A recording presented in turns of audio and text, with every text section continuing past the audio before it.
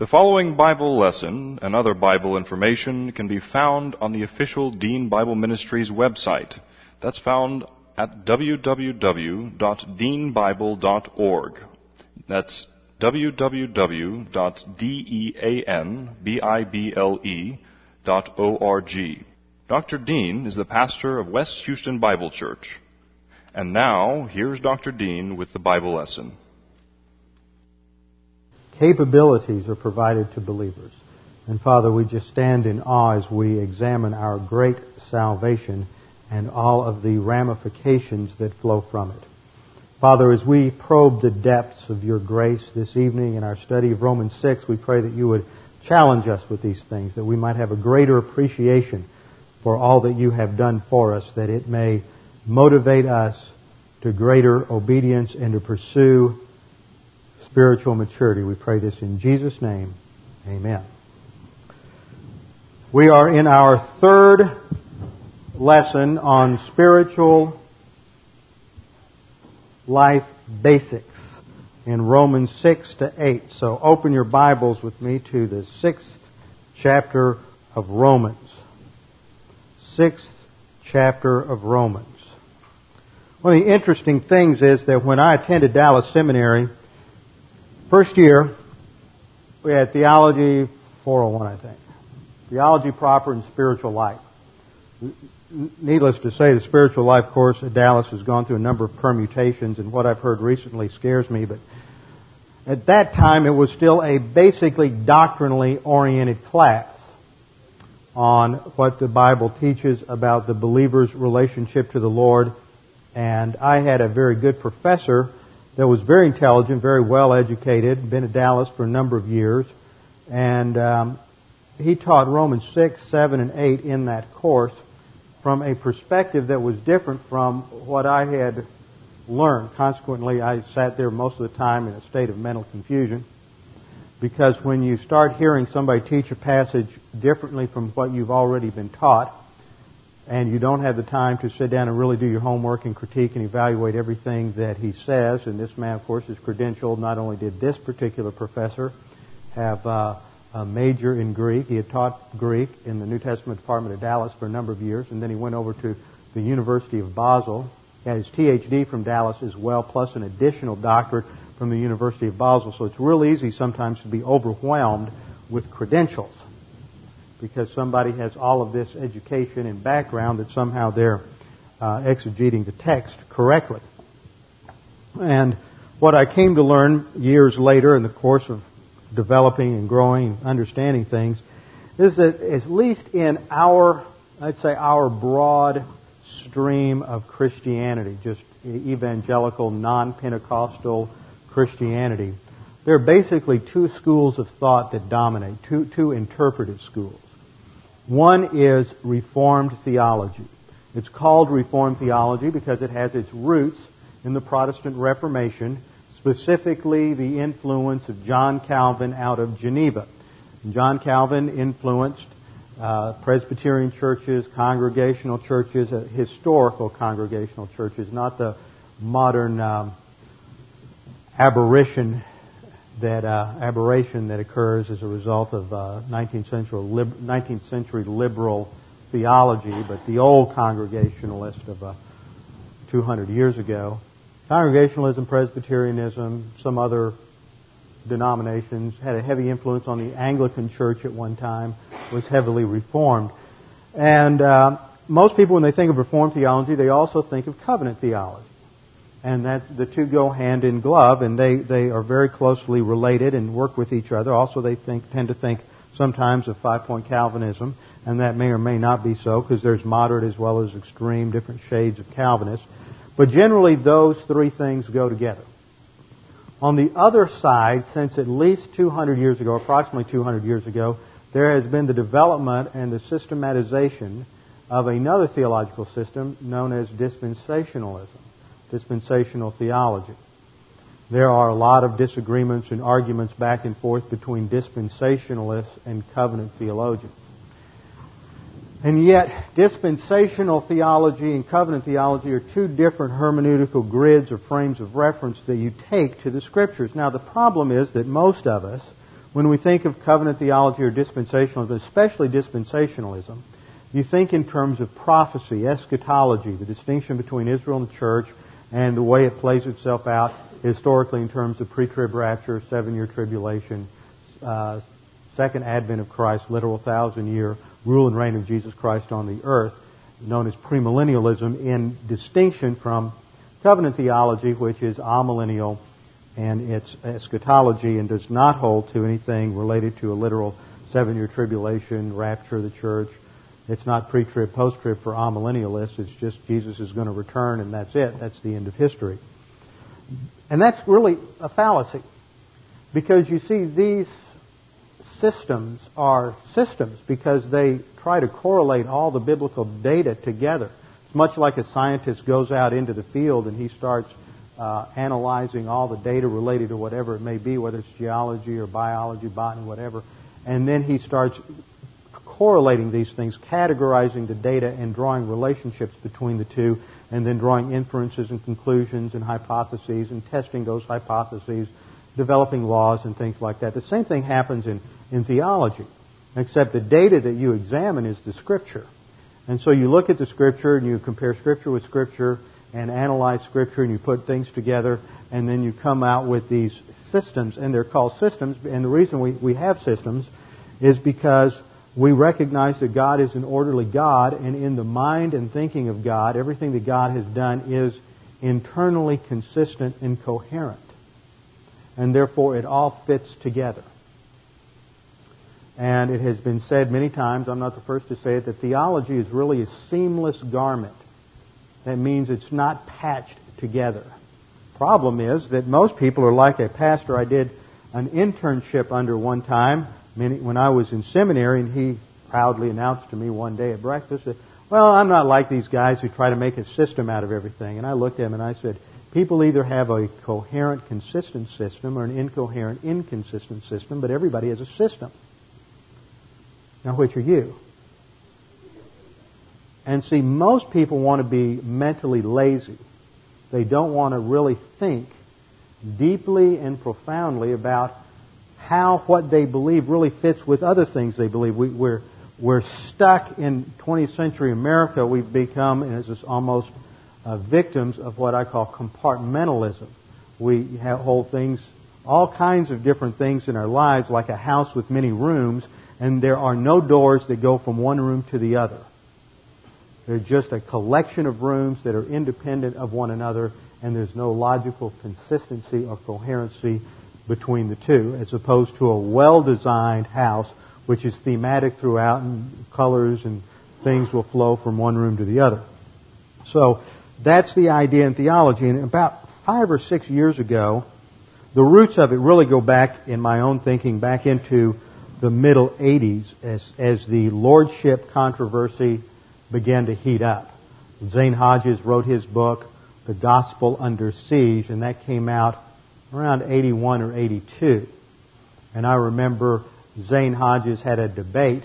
It wasn't a person-to-person debate. He gave a talk one week at a Brown, we called them Brown Bags, at Dallas Seminary. We'd have one of the lunchrooms, which was also served as a large classroom, cafeteria room, seated about maybe 200. And we'd have brown bag lunches, and a prof would get up there and talk, and we'd have question and answer. So he gave his talk on Gospel Under Siege, where he really nailed, I thought, lordship salvation. And the response came from a wonderful Southern gentleman, godly man by the name of S. Lewis Johnson, for whom I have the highest respect, despite the fact that he is a superlapsarian 5-point Calvinist. But he's an excellent scholar and exegete. I don't agree with all of his conclusions, but he's very good. He's just a wonderful man. Taught at Dallas for about maybe 40 years in the Greek department. Everybody wanted classes with him because he was one of the few oldie goldies that really believed in consistent verse-by-verse exegesis. And these men had been good friends, and of course Prof. Hodges had been one of Dr. Johnson's students. And Johnson got up there and he said, really, this book ought to be titled The Gospel Under Siege by Zane Hodges. Because Johnson held to really not a full-blown lordship position, but he was extremely reformed in a lot of his understandings of Scripture. And I remember listening to those tapes again and again and again, and it began to dawn on me over the years that dispensationalism doesn't just affect eschatology. That there is a reason why almost every one of the dispensationalists, from Louis Sperry Chafer to Zane Hodges to a number of other guys, always take passages like 1 John 1:9, and in fact the entire epistle of 1 John, as a book related to, that deals with fellowship with God and the implications of what it looks like in a believer's life who has fellowship with God. And they take John 15, we studied the abiding in Christ issue as fellowship. Whereas Reformed theology consistently takes 1 John as having to do with believer versus unbeliever. They continuously interpret John 15 as abiding as belief instead of fellowship. And it affects how they take Romans 6 through 8. So these glasses, these theological glasses that a person picks up and puts on, called dispensationalism or Reformed theology, really affects how you interpret everything, including the spiritual life. And the last couple of years, I have come to a firm conviction that there is a dispensational approach to the spiritual life. And it is different from the Reformed approach to the spiritual life. And I think Dr. Chafer understood it. I think Pastor Thiem understands that. I think that there's maybe 5 other people out there. George Meisinger understands that. But I don't think too many people understand it. And there's an awful lot of dispensationalists who hold to a Reformed view of sanctification. The point I want to make is the result of this is there's a tremendous amount of confusion in the pew about what the spiritual life is. And I felt that deeply when I was going through seminary and wrestling with this. And so as I come to Romans 6 through 8, I've gone back and looked at my old notes from class and tried to working through some of these issues and some of these problems, because it changes it really radically revolutionizes the way you look at the spiritual life. And I think it is true what I have said again and again and again, and that is that spirituality is not morality. It is far beyond morality. And the spiritual life of the church age is uniquely built upon the empowering ministry of God, the Holy Spirit, walking by means of the Spirit, being filled by the Spirit, and there is a dynamic there that is crucial. It's not just recognizing certain things and then pulling ourselves up by our moral bootstraps, and therefore if you're living a certain kind of life, therefore you are a believer, and if you don't have that kind of life, then maybe you didn't have the right kind of faith. That's really where it ends up, and that's lordship salvation. In our study of John, we've seen that's wrong. So that's why this is important, to go through this passage and to understand these things, and why Paul is saying things the way he says them, and he's building a very interesting argument. In Romans chapter 6, he lays the groundwork. The theme of Romans 6 is that sin is inconsistent, incongruous, and incompatible with the spiritual life.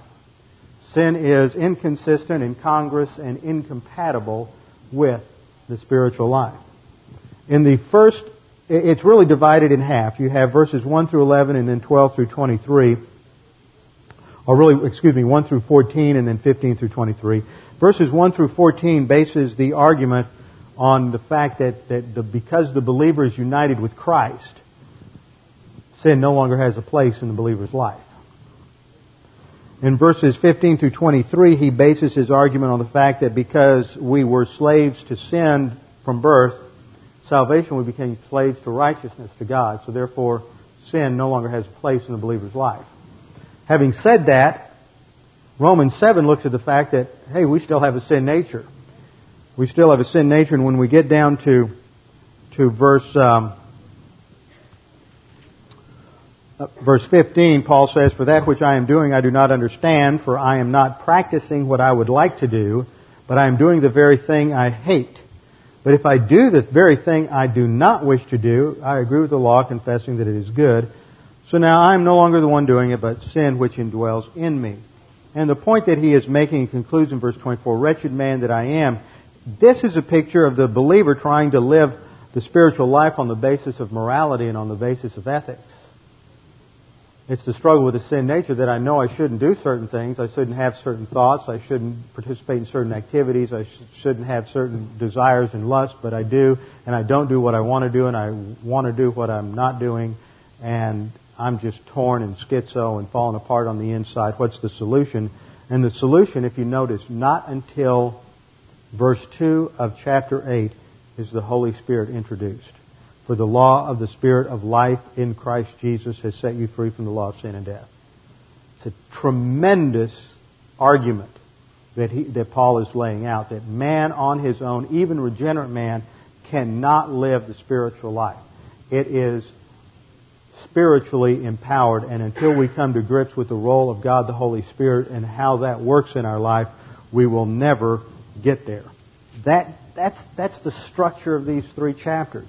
And I'm amazed at how many people can come close to that, but they don't quite nail it down. Now, the theme in chapter 6 is just to lay the foundation that sin really has no place in the believer's life. That means at some level that every single Christian is a hypocrite.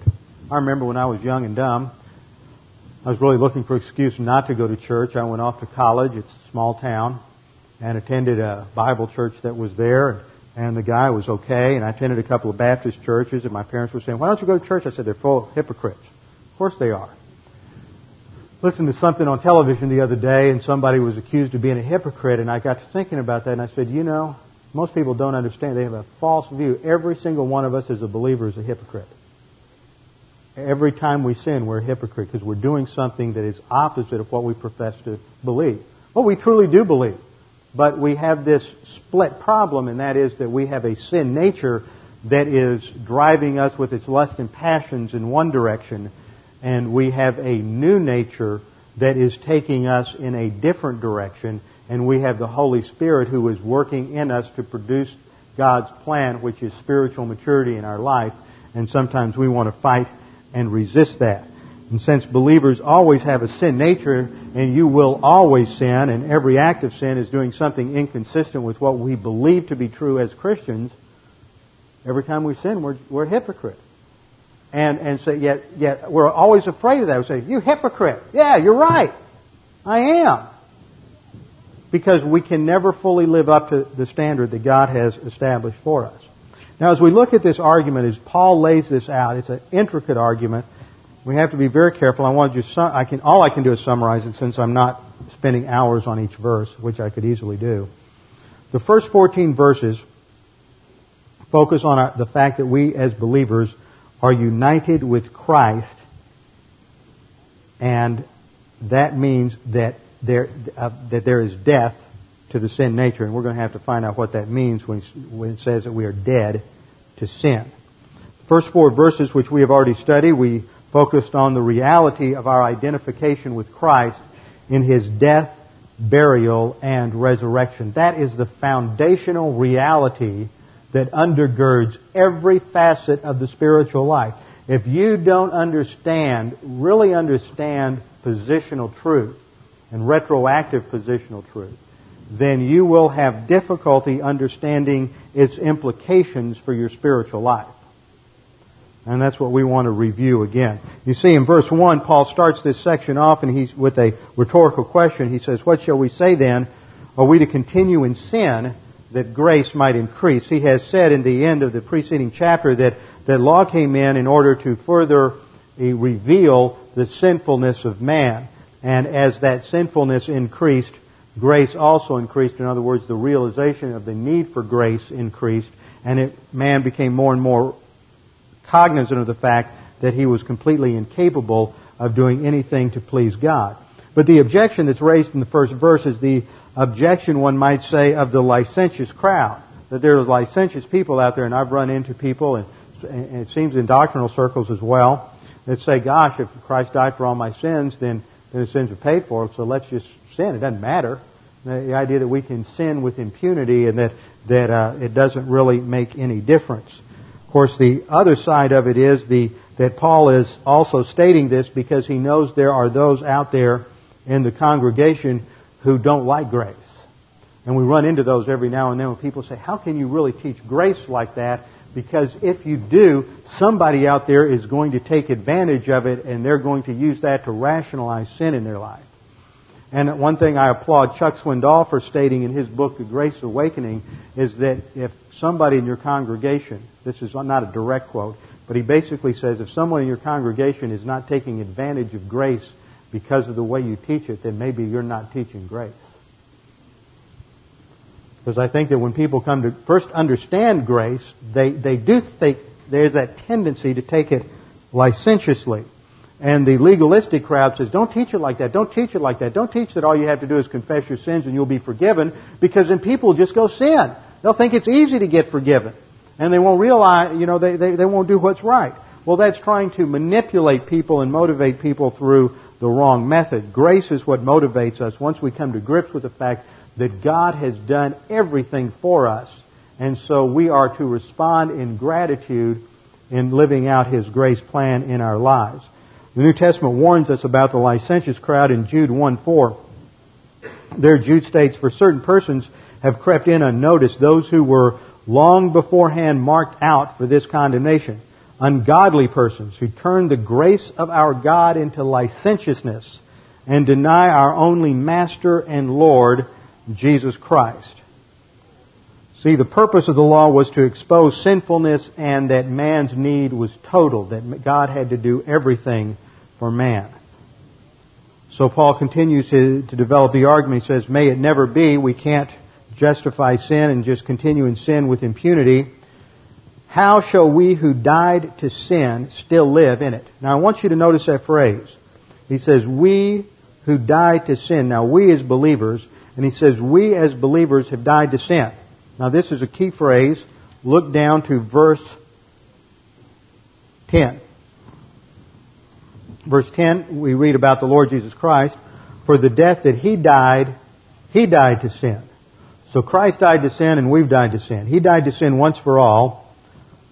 And then in verse 11, even so, consider yourselves to be dead to sin.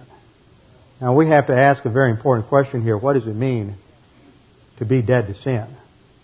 And we'll come back to that. But that's because that's been misunderstood and distorted and has caused great confusion. To be dead to sin, does that mean like a dead person?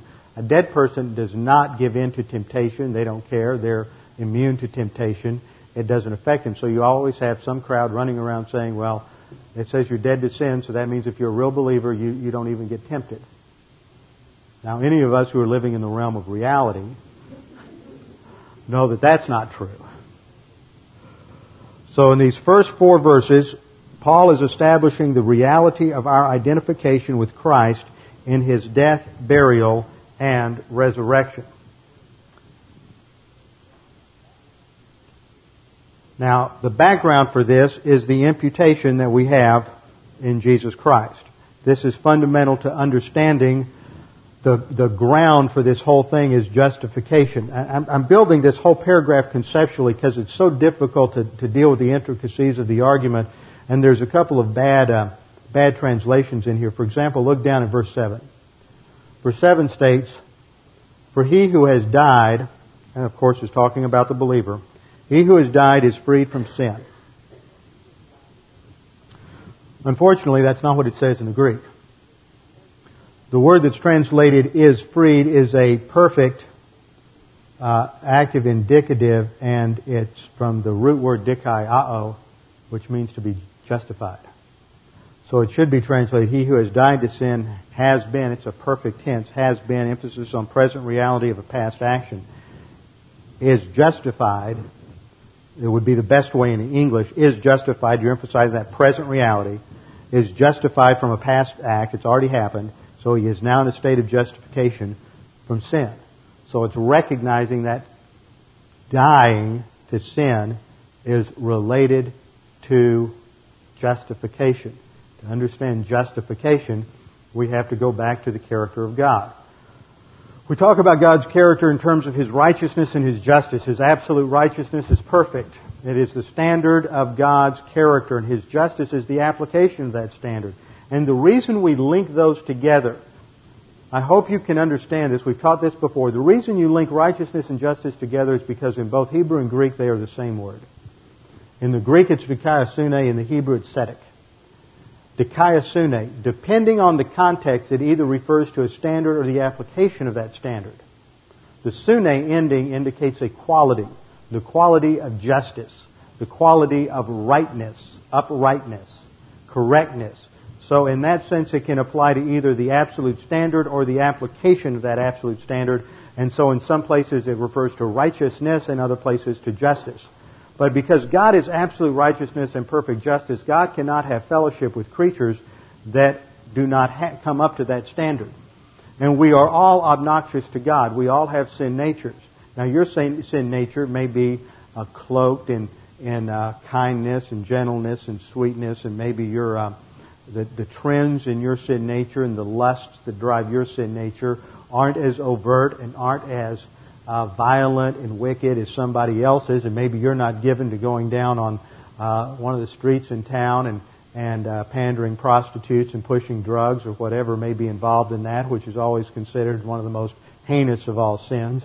But what you like to do is sit back and get involved in those quiet little sins of the tongue that spread gossip and judging people in the midst of, in the guise of a prayer request. Well, we need to pray for so-and-so. You know, they're having a problem in their spiritual life. And did you know what they did? They've been doing this and they've been doing that. And so you're just engaged in a lot of character assassination. And perhaps the arrogance, the self-righteous arrogance driving that person's sin nature is much worse in many ways and much more deadly to a congregation than the person engaged in an overt sort of sin, such as prostitution or drug abuse or something of that nature. Not that I'm justifying either one of them. We just have to realize that just because your favorite sins are not somebody else's favorite sins, or that your area of strength where you're not tested or tempted is not somebody else's area, that doesn't make you any better than someone else. A Christian over on this side of the congregation who doesn't have a problem with a certain sin often has a tendency to think that, well, when they see you succumb to that sin, that, well, why can't you resist it? I resist it. It's just easy. All you have to do is resist it. And this self-righteousness comes out. And so one Christian compares himself to another, and we get into this judgmentalism. And the thing is, the Scripture says that all of our righteousness, that's all of our righteousness. You put your name there. You don't say it out loud. All of, and then just write your name in that blank. Righteousness is. Not your unrighteousness is. But all your righteousnesses are as filthy rags. And we're all in that same boat. We're all falling short of the glory of God, and that there's nothing in any of us, in our personality, in our upbringing, in our talents, in our abilities, in our mental abilities, in anything that we do that makes us valuable to God. But God has demonstrated His love toward us in that He sent His Son to die on the cross for us, so that all of our sins were imputed to Him. See, we have, the reason we sin in the first place is we have one real imputation. We study the doctrine of imputations, that there were 7 different imputations. There are real imputations and judicial imputations. And one of the real imputations is that Adam's original sin was imputed to each one of us at the moment of physical birth. So we're born physically alive but spiritually dead. And we have a sin nature, so we are sinners because we have a sin nature. You're not a sinner because you sin. You sin because you are a sinner by nature. You have a constitutional defect. There is an aberration in your constitutional makeup, and that's called a sin nature. So we have a real imputation at birth where Adam's original sin is imputed to us, and our righteousness had to be, our unrighteousness, our sins had to be judicially imputed to Jesus Christ because He was perfect righteousness. Because He was perfect righteousness, there wasn't a natural home or there wasn't a natural affinity for our unrighteousness. So it's a judicial imputation. And all of our sins were poured out upon Him on the cross, and He carried our sins, the Scripture says, in His body on the cross. He paid the penalty for every single sin in human history. And when we trust Christ as our Savior, His perfect righteousness is then imputed to us. That's a second judicial imputation, because there is not a natural home for perfect righteousness in our sinful bodies. So His perfect righteousness is imputed to us, and now when God looks at us, He sees the fact that we have this perfect righteousness. Remember, the root of righteousness is dikaiosune? And so God then acts, and an act is a verb, and the verb is dikaiao, from the same root as dikaiosune. And with dikaiao, God declares us to be justified. He declares us to be righteous. And we are righteous because we possess the imputed righteousness of Jesus Christ. And so God declares us to be righteous. This is called justification. And then He is able to bless us because of the righteousness of Christ in us and not because of anything that we do. And that is the foundation for Paul's argument here, is that we have been justified freely by God's grace. He did everything for us. And the results of that mean that there is something different going on in the Christian life. We are a new creature in Christ, Paul says in 2 Corinthians 5:17. We're new creatures in Christ. Old things are passed away. Behold, all things are new. It is a radically different scenario the minute after we are saved, and Paul begins to develop that. Now, the reason is that at the cross, there were certain eternal things that happened as well as temporal realities. And part of the eternal reality is that we are united in Christ. This is the subject of these first 2 or 3 verses. Do you not know that all of us who have been baptized into Christ Jesus have been baptized into His death? And we saw last time under the doctrine of baptisms that there are 8 baptisms in Scripture and there are 7 different deaths. So we had to define what these were. And we saw that this is the baptism of God the Holy Spirit. And in the baptism of God the Holy Spirit identifies us with the death, burial, and resurrection of Jesus Christ. That's the significance of that word baptism, is that we are identified fully with the death, burial, and resurrection of Christ. So the question that Paul says, don't you know, don't you understand this experientially, that all of us who have been baptized into Jesus Christ, the past tense there refers to the moment of salvation, have been baptized, and that word is contemporaneous or simultaneous with baptism, baptism into Christ. At that moment we are baptized into His death. Therefore, we have a conclusion here. Therefore, we have been buried with Him through baptism into death. Now, let's look at this. We need to do a little exegesis. What's happened here, according to the chart, is at the moment of our faith alone in Christ alone, through the baptism of God the Holy Spirit, we are placed in Christ. That unites us with everything Christ has done and everything that He is, and we possess a vast number of spiritual realities that are ours from that moment forward. And that becomes the basis for being able to live the spiritual life. Now, the spiritual life is indicated by the filling of the Holy Spirit, and that is going to be a different subject that we will develop the second part of that diagram later on. So it starts off with therefore, drawing an inference from the previous statement. See, Paul in his process here, he makes a point of doctrine, and he says, therefore, let's draw out the implication of this and go to the next point. If we've been baptized, if we have been identified into Christ's death, I mean, he's building this argument almost molecule by molecule. So we have to pay attention to it. It says, first of all, you've been baptized into His death. What was that death? That death was His spiritual substitutionary death on the cross. It wasn't Christ's physical death that saved us. Every now and then somebody comes along, and we had this, some visitor not too long ago made the comment after class, well, something, the blood of Christ. And I thought, well, I'm not going to step on his toes right now. Blood of Christ. It's amazing, about 20, 30, 40 years ago, that was such a flashpoint, especially even at Dallas Seminary. But a few years ago, a friend of mine started at Dallas and said, I was really amazed. I wrote a paper on the blood of Christ and argued that it was a metaphor and that it wasn't the physical blood of Christ that saved, and got an A+ on it, and the professor didn't even bat an eye.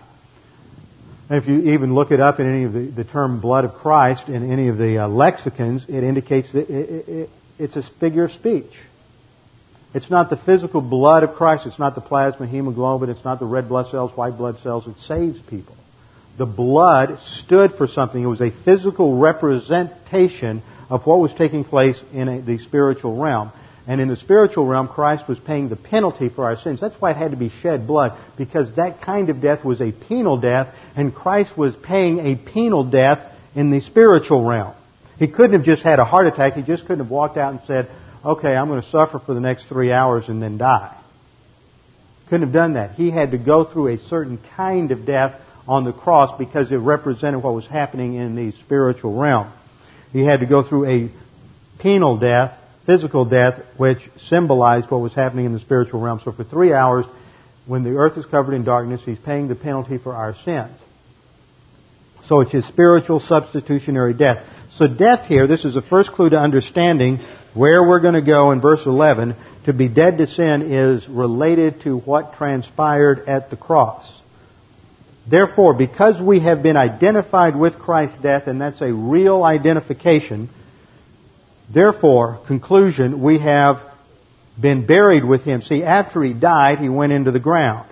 So not only were we identified with His death, but we've been buried with Him through baptism into death. So we're identified with His death and burial.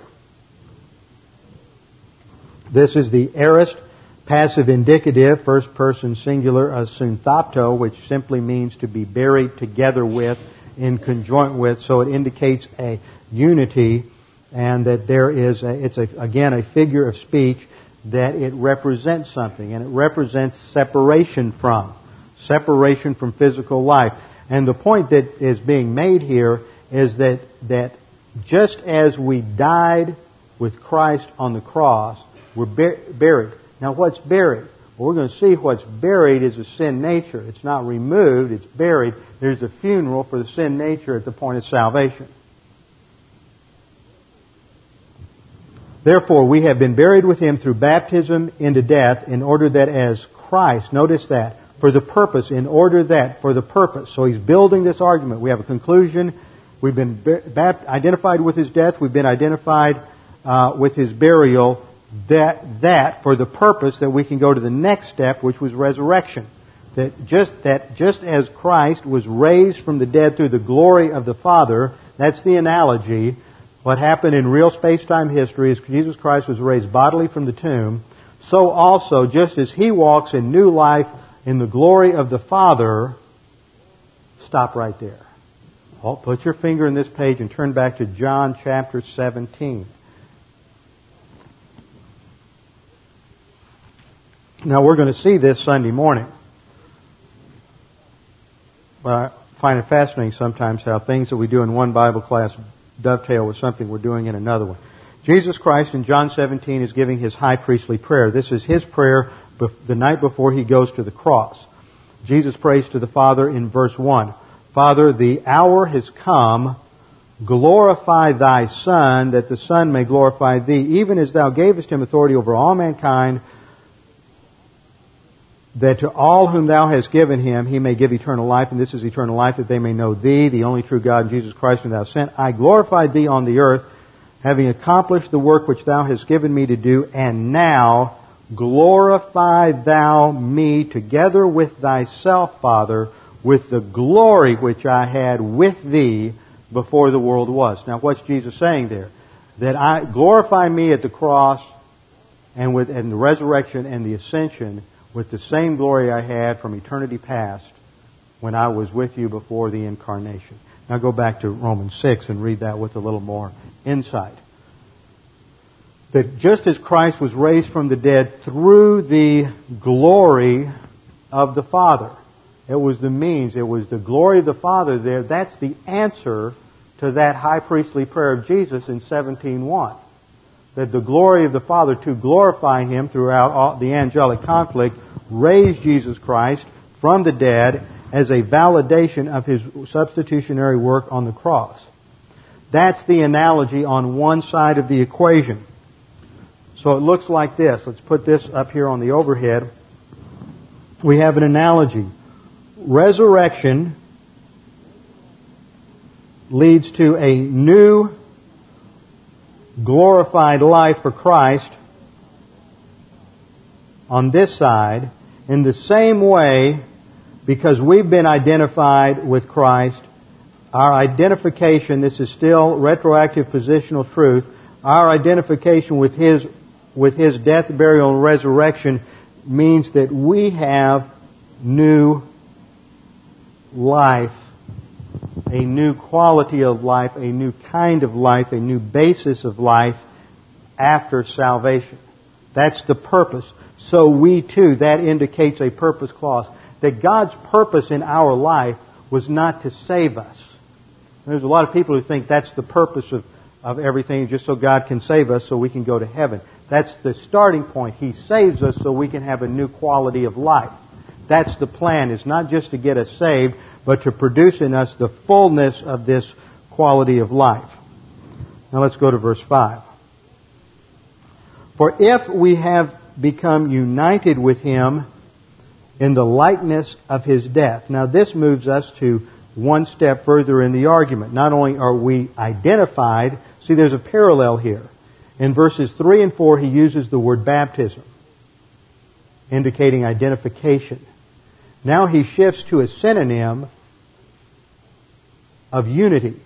And we have become united with Christ. And the Greek word is sumfutos, which means to grow together and relates to something that is closely identified and likened together. So this unity that we have in Christ is what is produced by that identification. It is a close, intimate unity. It's just looking at the same thing. It's looking at identification from a different vantage point. Being united with Christ is the same as being identified with Him. It's not just an abstract concept. This is something real that happened to every believer. It's not an experience. You don't come out of salvation going, I realize that I just got crucified with Christ. The only way you know about it is to go to the Scriptures. But it is a reality that took place in every one of our lives. And if you didn't know about it then, you know about it now. That at that instant, you were crucified with Christ in His death, burial, and resurrection in a very real way. For if there is a first-class condition, and we will assume it to be true. See, in Greek you have different classifications of conditional phrases. And this is a first-class condition which assumes the truth of the protasis, that is the first clause, and which builds to the conclusion, if, and we'll assume it's true, that we have become united with Him, and of course that is true as believers, we have become united with Him in the likeness of His death, certainly we shall be also in the likeness of His resurrection. He's almost reiterating what he's already said, but he wants to go back. It's called repetition, just to make sure if you didn't catch it the first time. He's going to extrapolate the point again. If we have become united with Him in the likeness of His death, certainly we shall also be united with Him in His resurrection. And then we come to verse 6, which is a crucial phrase. Verse 6. Knowing this. Now, I just hate the way Scripture at times, or the translators, tend to translate these adverbial participles as simply as knowing. There's about 9 or 10 different ways in which you can translate an adverbial participle. Now, a participle in the Greek is a verbal adjective. That means sometimes it can function like a noun or an adjective, and in that case it always has an article with it. When it doesn't have an article, that means it's adverbial, and it can have several different meanings. It can be a participle of manner, it can be a temporal participle, it can be a participle of means, it can be a participle of cause, it can be a participle of attendant circumstances. You just have to look at the context and figure out what fits. But what fits here is the causal participle. What kind of knowing? How does that really relate? It's hard to understand. Why can't they be a little more precise? Verse 6 says, because we know this. Now that should be familiar to some of you. I know you don't have it on the back of your mind. You've been thinking about other things. But if you were to turn with me to the first chapter of James, an epistle that's not unfamiliar to you, you'd see in verse 3 of chapter 1 that it starts off knowing that the testing of your faith produces endurance.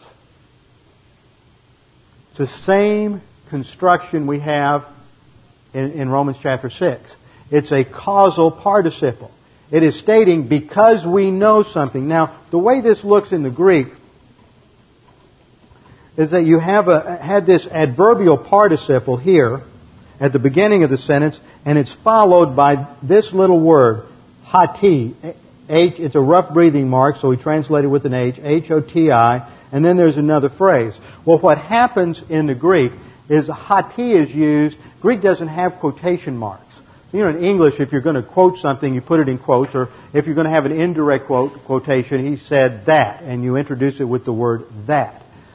There's another way to indicate that, and sometimes it's just using a phrase, and we would translate it like this, knowing this. Well, knowing what? And then you put a colon here. And then you state the principle that you know. That's what's happening in James 1:3, is because we know a principle. How can you count it all joy? Because you know something. You know a principle. The testing of your faith produces endurance. That's what you know. That's the key principle he is bringing out. Well, what's Paul bringing out here? You're able to do all this because you know a principle. Knowing this, knowing this colon, and then take out the that, knowing this, and then we have the principle. Our old self was crucified with Him, that our body of sin might be done away with, that we should no longer be slaves to sin. Now, when he says this, we need to translate this as a causal adverbial participle, because we know this. Now, Paul is assuming that he and his readers both know this principle. And so here, he uses the Greek verb gnosko. Gnosko tends to emphasize, some writers will say, it's an experiential knowledge.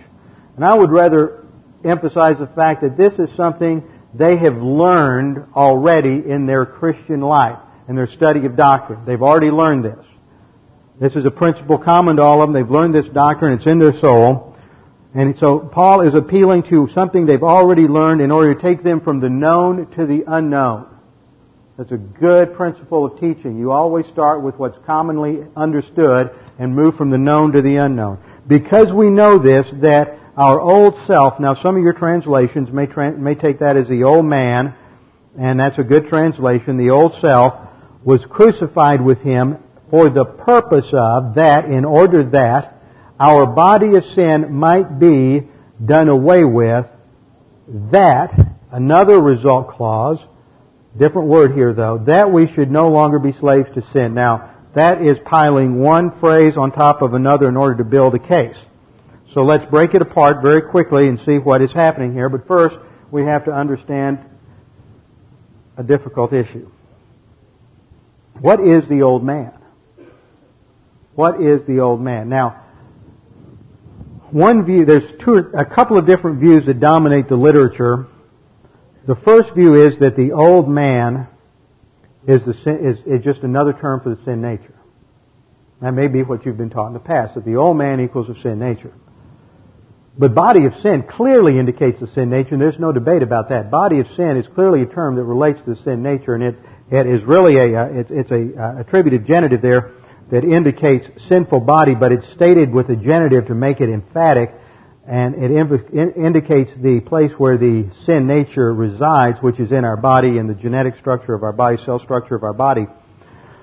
Now, if the old man is the sin nature, then the verse would be translated, because we know this, our sin nature was crucified with Him, that our sin nature might be done away with. Think about that. That doesn't make any sense. That our sin nature was crucified with Him in order that our sin nature might be done away with. Now, unfortunately, a lot of people have taken that and just teach it that way, and it doesn't make any sense. Another reason it doesn't make sense is there are two other passages where old man is used. In the Greek, the word is paleos anthropos, and it's used in Ephesians 4:22. 4:22 states that in reference to your former manner of life, you lay aside the old self. And the word for lay aside is an aorist active infinitive from apotithemi, which means to take off or to remove something. And because it's in the aorist tense, that's a past tense, and it would be translated, you have laid aside the old man, which is being corrupted in accordance with the lust of deceit. Well, that recognizes that the believer has already removed the old man. Colossians 3:9 says, "Do not lie to one another, since you laid aside," which is apek duomai, laid aside the old man. And there again, it's an aorist participle, that you laid aside the old man. It's a past tense, which indicates that the old man is something other than the sin nature. Now the second view is that the old man is simply all that we were before we were saved. All that we were before we were saved. I don't think that's right either. That's a view I was first taught back in the class I referred to, and I wrestled with that for years. I think it's more than that. I don't think it is simply the sin nature, and I think it is at least the sin nature, and I don't think it's simply all that we were before we were saved. I think it is the person we were under the dominion of the sin nature before we were saved. Because where Paul is going in this whole argument here is on the fact that before you were saved, you were enslaved. You were under the tyranny of the sin nature, every one of us. There was nothing we could do but sin. Look at the sin nature. The sin nature is driven by lust patterns, all kinds of lust patterns. You have power lust, approbation lust, materialism lust, money lust, sex lust, lust for competition, all kinds of lusts that drive the sin nature. And everybody's driven by different lusts, and different lusts affect your life at different stages. So just because you outgrow one lust doesn't mean you're home free and clear. Something else will just take its place. And those lusts are going to drive your sin nature.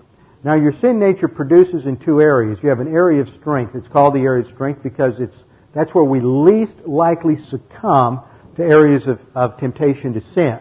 So we do good things, but it still comes from the sin nature. So that means it's still evil. That's why the Scripture says all our righteousnesses are as filthy rags. They come from the sin nature. Then we have an area of weakness which produces personal sins, mental attitude sins, sins of the tongue, and overt sins. Now that lust pattern drives us to trends. Now one side is a trend towards asceticism and legalism. You try to impress God. You think somehow by giving things up you'll impress God. You erect an array of legalistic standards, and that always leads to some kind of moral degeneracy like the Pharisees. If you trend towards licentiousness, lasciviousness, and antinomianism, then you produce immoral degeneracy. But the point is that the sin nature can produce many, many good things. And so people say, I wasn't a slave to my sin nature. Oh yeah, you were. You had no option, apart from the Holy Spirit, and apart from being regenerated, you had no option but to produce from the sin nature before you were saved. I don't care how religious you were. I don't care how good you were. I don't care how nice you were. You only had one thing you could do, and that was follow the dictates of the inner tyrant. Now, when Paul says that the old self was crucified with him, I think it's all that we were under the tyranny of the sin nature. It's crucified. That's gone. For the purpose of eliminating or abolishing the effectiveness of the body of sin. That's the sin nature. In other words, if you take the old man as, and it's that term old man emphasizes this dominion idea. That this old man has dominion, and that's what's broken. That's where this whole argument is going. That's broken for the purpose of eventually doing away with the sin nature. See, that's the goal in the Christian life, is to somehow limit gradually. It's never completely eradicated. I mean, it's never eradicated at all. You're never free from it, but you will be able to deal with it. Knowing this, because you know something, that the old man was crucified with him, that for the purpose that our body of sin might be abolished. Now, the same word, katargeo, is used of the devil. He certainly isn't removed or destroyed or no longer in existence, so that's not what it means. It means to have its power broken. And it's used in that sense of the devil over in Hebrews 2. That the body of sin, that is the sin nature, might be done away with for the purpose that we should no longer be slaves to sin. So it makes sense that if the old man is crucified so that we should no longer be slaves to sin, it's the dominion of the sin nature. Everything we were under that tyranny is crucified so that we will no longer be slaves to sin. And remember, this whole concept of slavery is going to be the image that Paul uses in the second half of the chapter.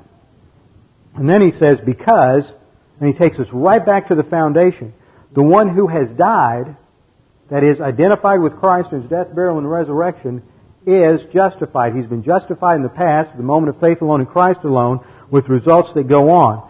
He says, because this has happened. Now he's going to come back and reiterate this again in verse 8. Now if, first class condition, so remember the point, if we have died with Christ, we believe that we shall also live with Him. That's indicated with, death and resurrection. Because we know, and here he shifts to oida. Again, it's a causal participle. Because we know something. What do we know here? Well, this is a self-evident axiom, I think, from oida, that if you just think about what's happened historically, it should be evident. Knowing that Christ, having been raised from the dead, is never to die again. That should be self-evident when you understand the parts of the statement, of the proposition. Death, therefore, no longer is master over him. See, he's developing this intricate argument. He says, because he died and he rose again, death is no longer master to him. Now let's apply that. For the death that he died, which was the judicial payment for our sins, he died to sin once for all. But the life that he lives to God. So he died to sin on the cross, you died to sin on the cross, he now lives to God, so we are to live to God. Because the sin nature's power was broken on the cross, the argument is, we can now live to God. We couldn't beforehand. So he has laid down this foundation for us. Same principle Paul states another way in Galatians 2:20. I have been crucified with Christ, and it is no longer I who live, but Christ who lives in me. In the life which I now live in the flesh, and there refers to the physical body, I live by faith in the Son of God who loved me and delivered Himself up for me. It is the principle back in Romans 1:17 that the justified, the one who is justified by means of faith, that was the last 3 chapters, shall live. This is how we live, is we have to understand some doctrine related to salvation. If you don't understand fully what has happened on the cross in terms of justification and reconciliation, and if you don't understand what happens in terms of your retroactive identification to that at the point of salvation in the baptism of the Holy Spirit, you can't grasp what is happening in terms of the new spiritual life. Because the foundation for it, and this is, in this passage, what Paul is saying is this should motivate you. You understand this. You spend some time meditating on all that Christ did for you on the cross, and it should challenge you and motivate you and stimulate you to living out that newness of life. Once you grapple with all the different dynamics of the cross. Because you know that Christ, having been raised from the dead, is never to die again, death no longer is master over Him. Because the death He died to sin once for all. But the life He lives to God. And the analogy is brought out then in the next verse. Even so, consider yourselves to be dead to sin. And here we have a crucial word brought out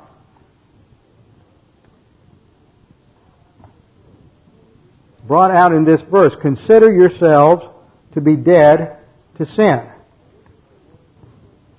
And this is the word logizomai. It's the present middle imperative of logizomai. It's a deponent, so it's a middle in form, but it's active in meaning, which means the believer performs the action of carrying out this command. And you are to consider yourselves to be dead to sin, but consider to me is a fairly weak word. Listen to what the word logizomai means. It means to reckon, to calculate, to count, to take into account, to evaluate, to estimate, to think, to ponder, to deliberate, and to conclude. This is a thinking word. It's not an emoting word. It's not a feeling word. It's not a sitting back and having warm fuzzies about Jesus word. It is a thinking word. What have we seen here? We have seen because you know something, the old self was crucified with Him. Verse 9, because you know something, that Christ having been raised from the dead. Now, because you know these doctrines, go to the next stage and apply it in your thinking. Consider yourselves to be dead to sin. Because you were identified with Christ's death to sin. He died to sin on the cross. Therefore, you have died to sin. There has been a judicial break there so that the sin nature is no longer in power. For every believer, this is true. We are dead to sin. That doesn't mean that we don't have a sin nature. It doesn't mean that we are immune to the temptation of the sin nature. It doesn't mean that it's any easier to resist the temptation from the sin nature. What it does mean is that before you were saved, you had no option but to submit to the tyrannical rule of the sin nature, and that was broken at your salvation. So now, for the first time in your life, you have the full freedom that Adam had before the fall. You're no longer a slave to sin. You now have true freedom to live for God, which you never could before. So the basis for being able to live the spiritual life is firmly grounded in what happens in the reality of our positional identification and union with Christ in death, burial, and resurrection. That's why when we come to the 3 stages of salvation and we talk about phase 1, phase 2, and phase 3, we always talk about phase 1 as a moment in time. It's not a process. If you come out of a Roman Catholic background, justification's a process. It's simultaneous with sanctification. They're both processes. But this teaches that something happened at a point in time that broke the sin nature. That's justification. The spiritual life is phase 2, and it grows out of justification, but it is not the automatic result. See, the Lordship gospel also gets there. Those in Lordship salvation, they almost go as far. They'll still say justification is a point in time, but they'll say sanctification is so connected to justification that if you don't have sanctification, you are never justified. It's a slick way of getting back into the same Roman Catholic problem. And then glorification is phase 3, so we say that phase 1 is positional sanctification. That's why we use this terminology. We are positionally sanctified by Christ, and that provides the basis for our progressive or experiential sanctification.